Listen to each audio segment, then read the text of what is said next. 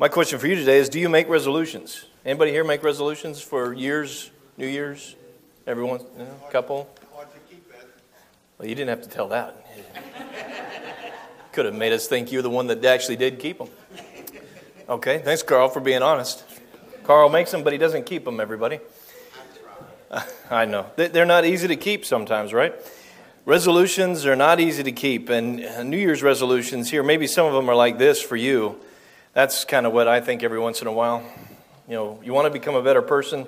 You've had a whole year to do it, and then at the end of 2017, you think, man, whole year and I'm not a better person already. I should have been an action figure by now. I don't know what's going on. But no, didn't happen. Maybe this is yours. You know, you're going to lose weight. You're going to exercise every day. You're going to go on a diet. Is that cake? Distracted easily from your New Year's resolution to make yourself a better person. How about that one? New Year's resolutions are stop making lists, be more consistent, and learn to count. Take a minute to soak that one in.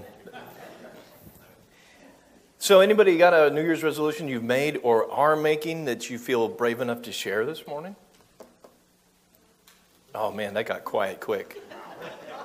That got quiet real quick. Bill? What? Man, don't give away my sermon. More about Jesus, Bill said. Okay, so Bill's got more about Jesus. Anybody else? Anybody want to lose weight? Stop smoking? Start smoking? And why be a quitter, right? Don't quit. You don't want to be a quitter. Here's my New Year's resolutions.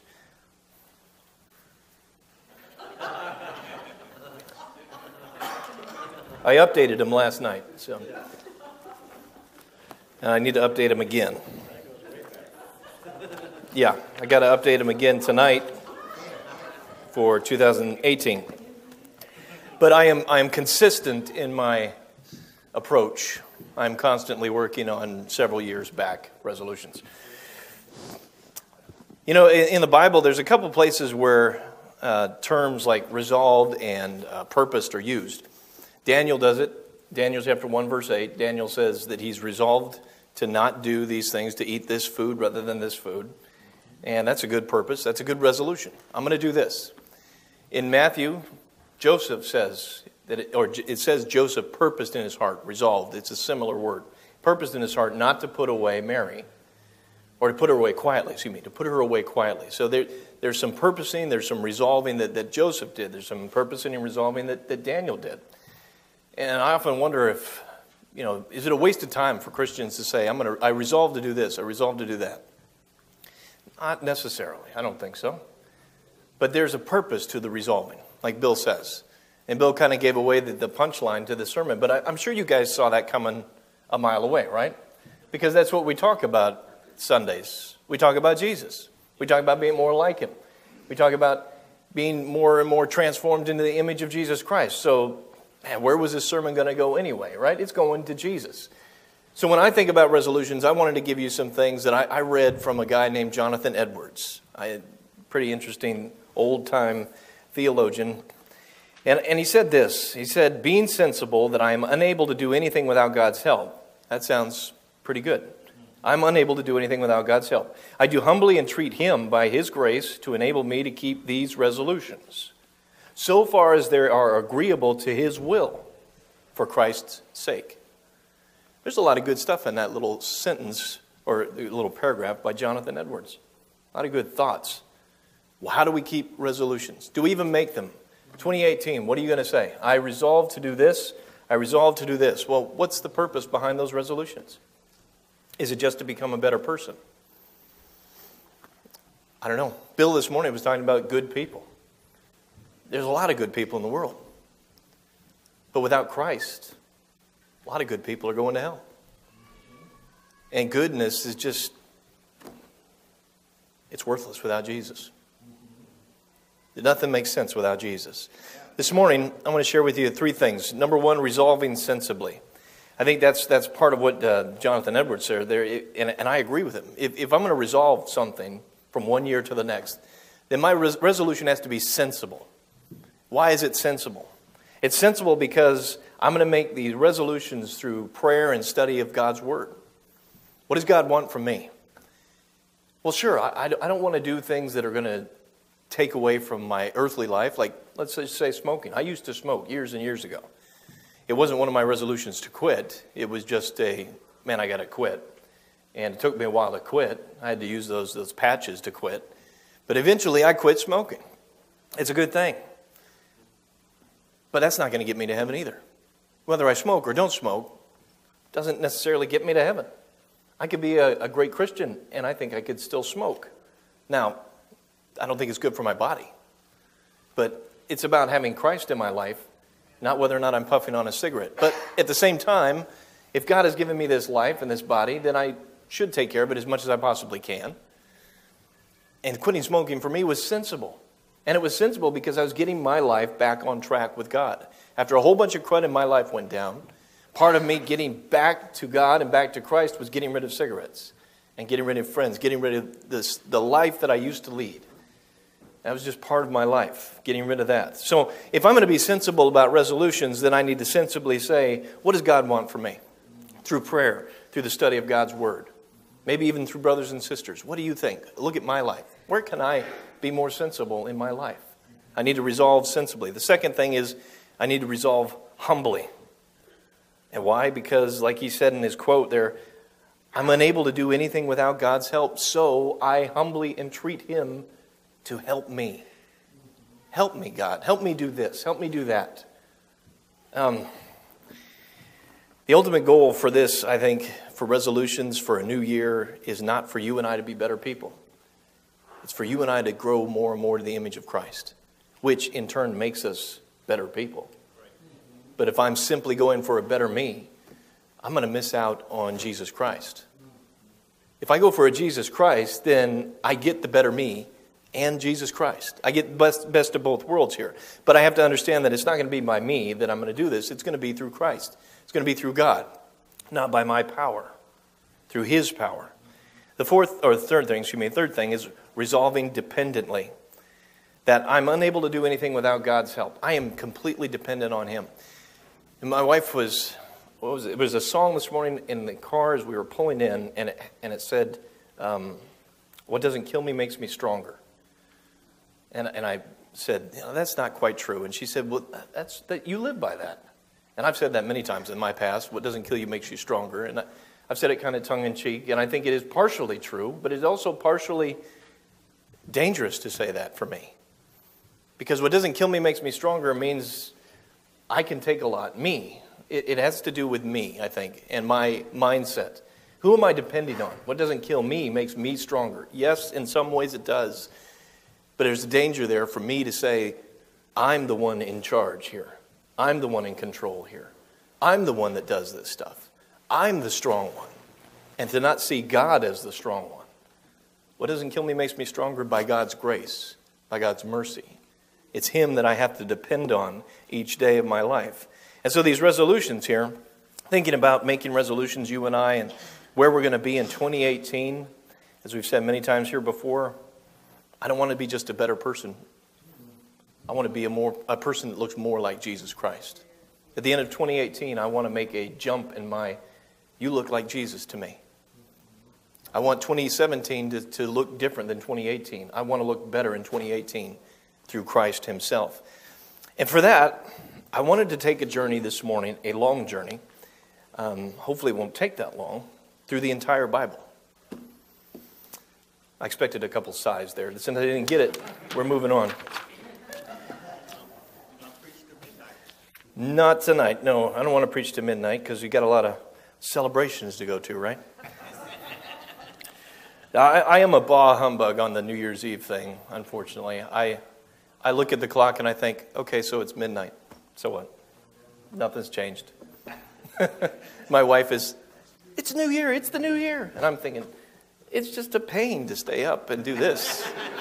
I want to do other things. I might be up at 12, but I'm not sitting around waiting to see fireworks. I don't care.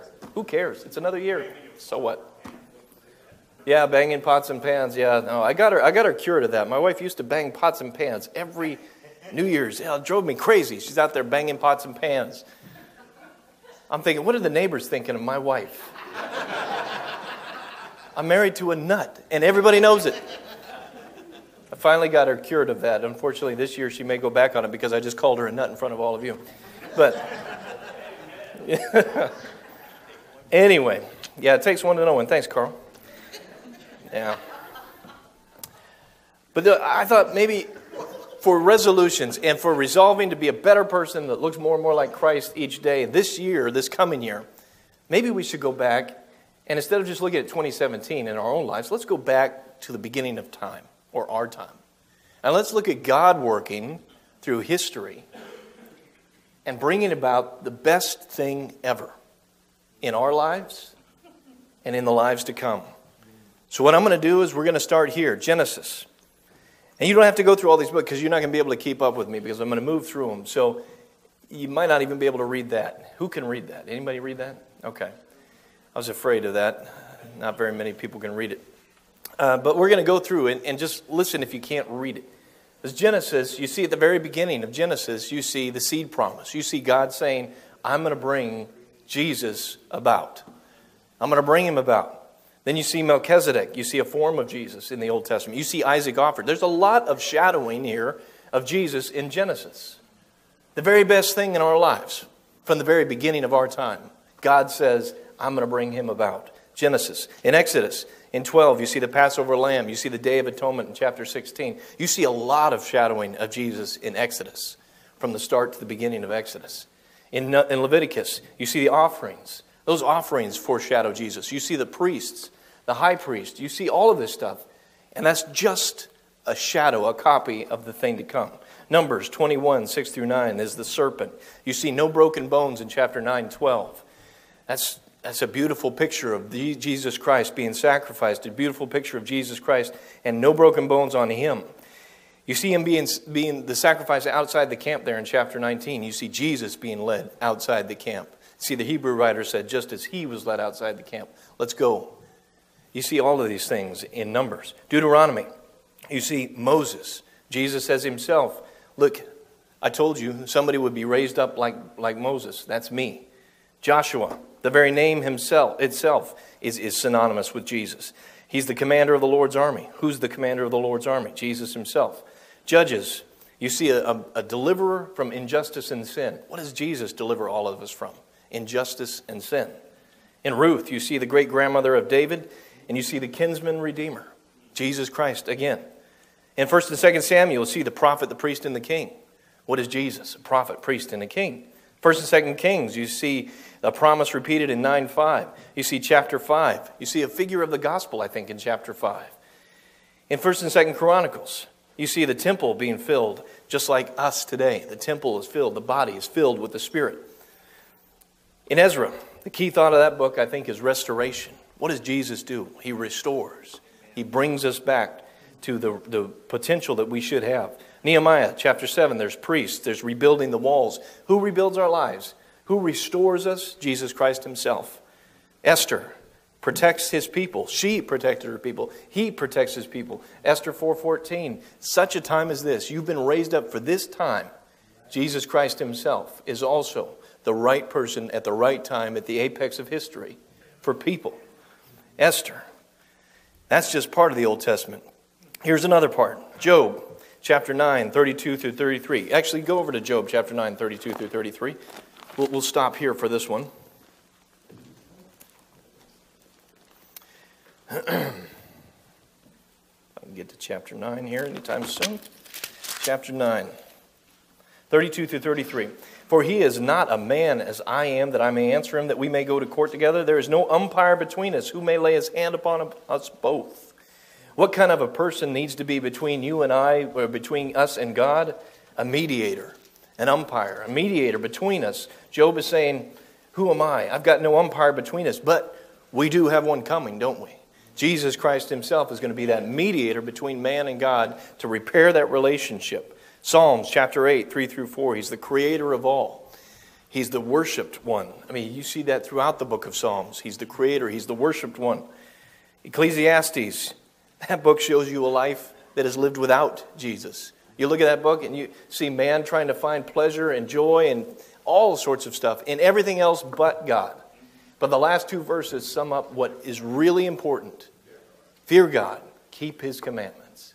And that's the kind of life that Jesus lived. That's the kind of life that Jesus mirrored for his disciples and for all those who come after him. The Song of Solomon, I think a key point in the Song of Solomon is redemption. You see that in those chapters 2:16, 6:3, and 8:10. Redemption. That he's going to buy us back. He's going to redeem us.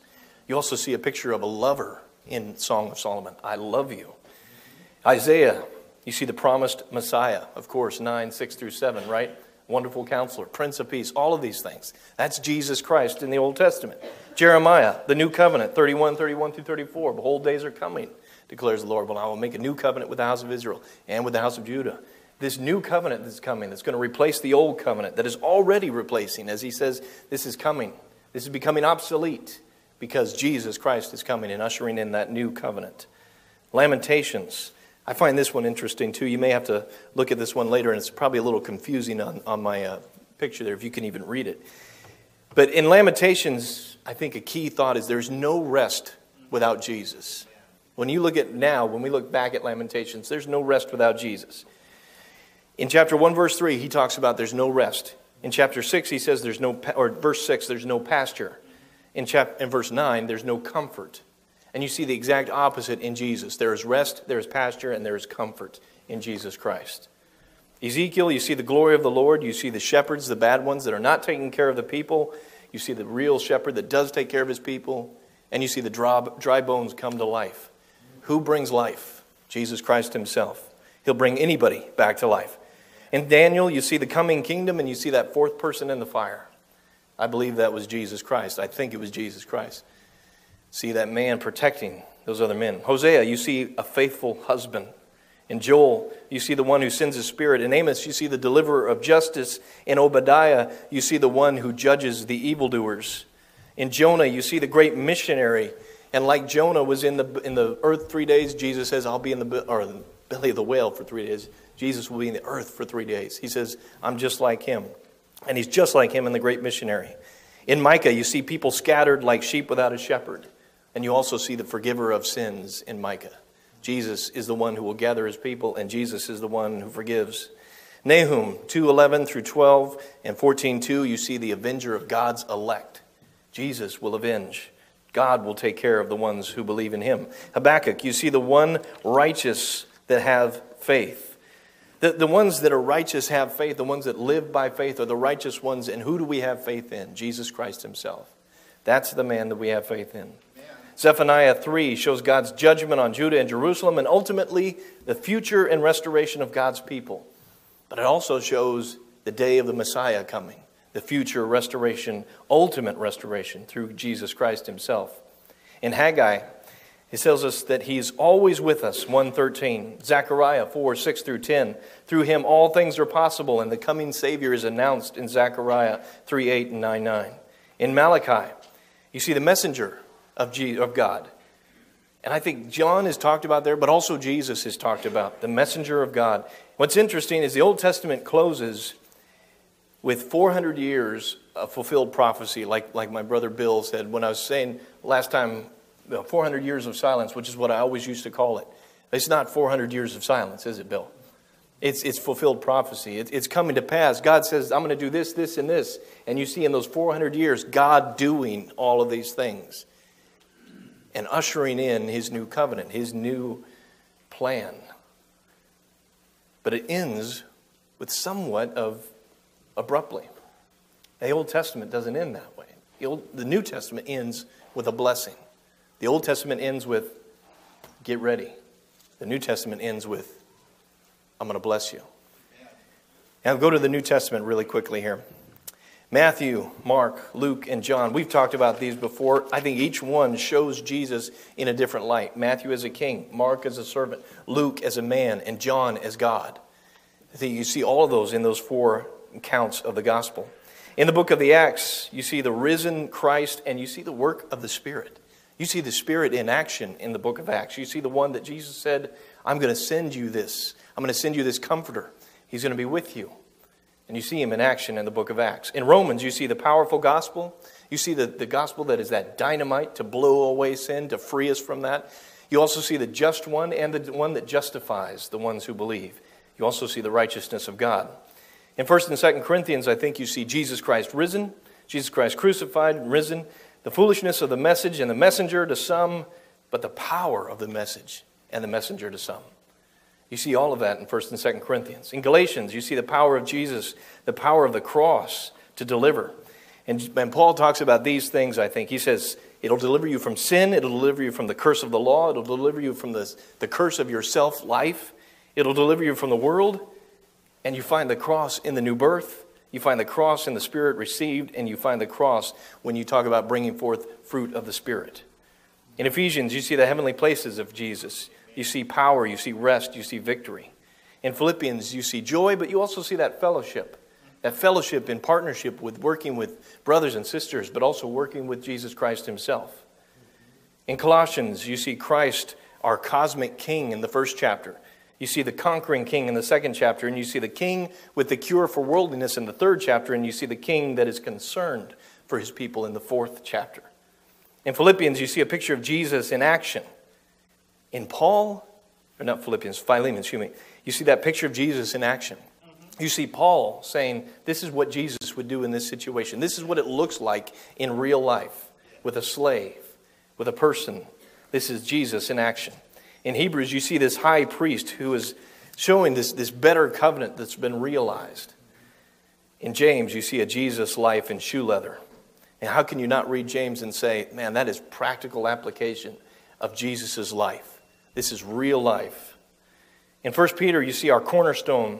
And you see some problems inside the body and you see some problems outside the body. And it says this is how you live as a Christ follower when you have problems in and when you have problems out. This is how you look like Jesus. In 1 John, you see fellowship with Jesus, with Christ, with God, with the Spirit, and with each other. And that they're not possible without both.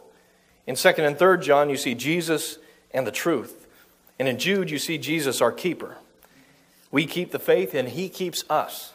You keep in love with God and he's able to keep you from falling. In Revelation, you see the overcomer and the ones in him that overcome.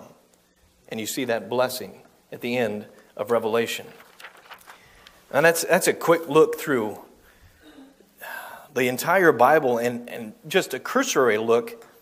Oh, I'm sorry, I didn't go to that. Just a cursory look of Jesus throughout time.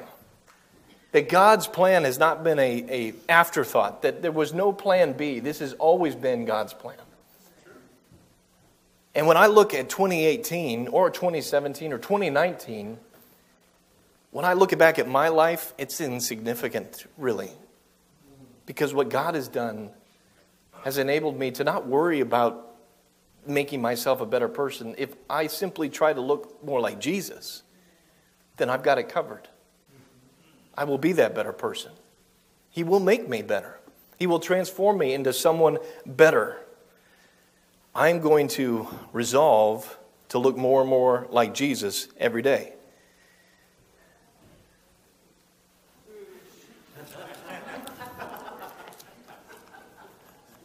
I didn't want anybody to get the wrong idea, so I put that in there. It's sparkling cider. Of course it is. Whether you make resolutions or not, if you resolve sensibly, and then you resolve humbly and you resolve dependently, the ultimate goal of all this resolution for you and me, for Christians, I think, no matter what year we're talking about, should be this: that I resolve for the cause of Christ, for the cause of Jesus. If I'm looking at 2018, the thing I'm going to focus on the most is what am I going to do for Jesus this year? How am I going to live better for him this year? How am I going to get more of him in my life this year? How are we as a body here at Orchard going to look more like Jesus in 2018? 2017 is almost gone. What about the next year? You and I need to resolve for Christ. So far as all of this other stuff, the sensibly, the humbly, the dependably, is agreeing with God and with his will, we can't resolve to do anything with a presumptuous attitude before God. The whole matter of making resolutions is not just goal setting so that we might have happier lives. We're called by God to live according to his will, not our own. For Christ's sake, not my own. It's not unto me, but unto him. that all the glory belongs. I want to share another quote with you here, and one of the things that I want to end with. This one is from a guy named John Piper. Again, I think he's a Baptist minister, but I like this quote. He says, "How do you make resolutions? By God's grace, through faith in God's power, and for God's glory." If we make resolutions, let's do it by God's grace, faith in His power, and for His glory.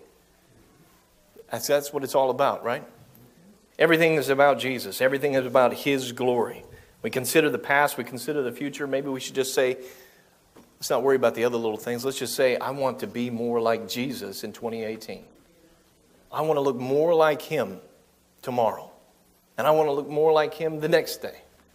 And the other little things in our lives, I think, will start taking care of themselves because we are taking care of the big picture. We're putting more and more of Him into our hearts, then the rest of our life is going to have to fall in line if we truly are looking more like Jesus. It's a simple solution to a not so simple problem. How do we look more like Jesus? I want to share one last thing with you. I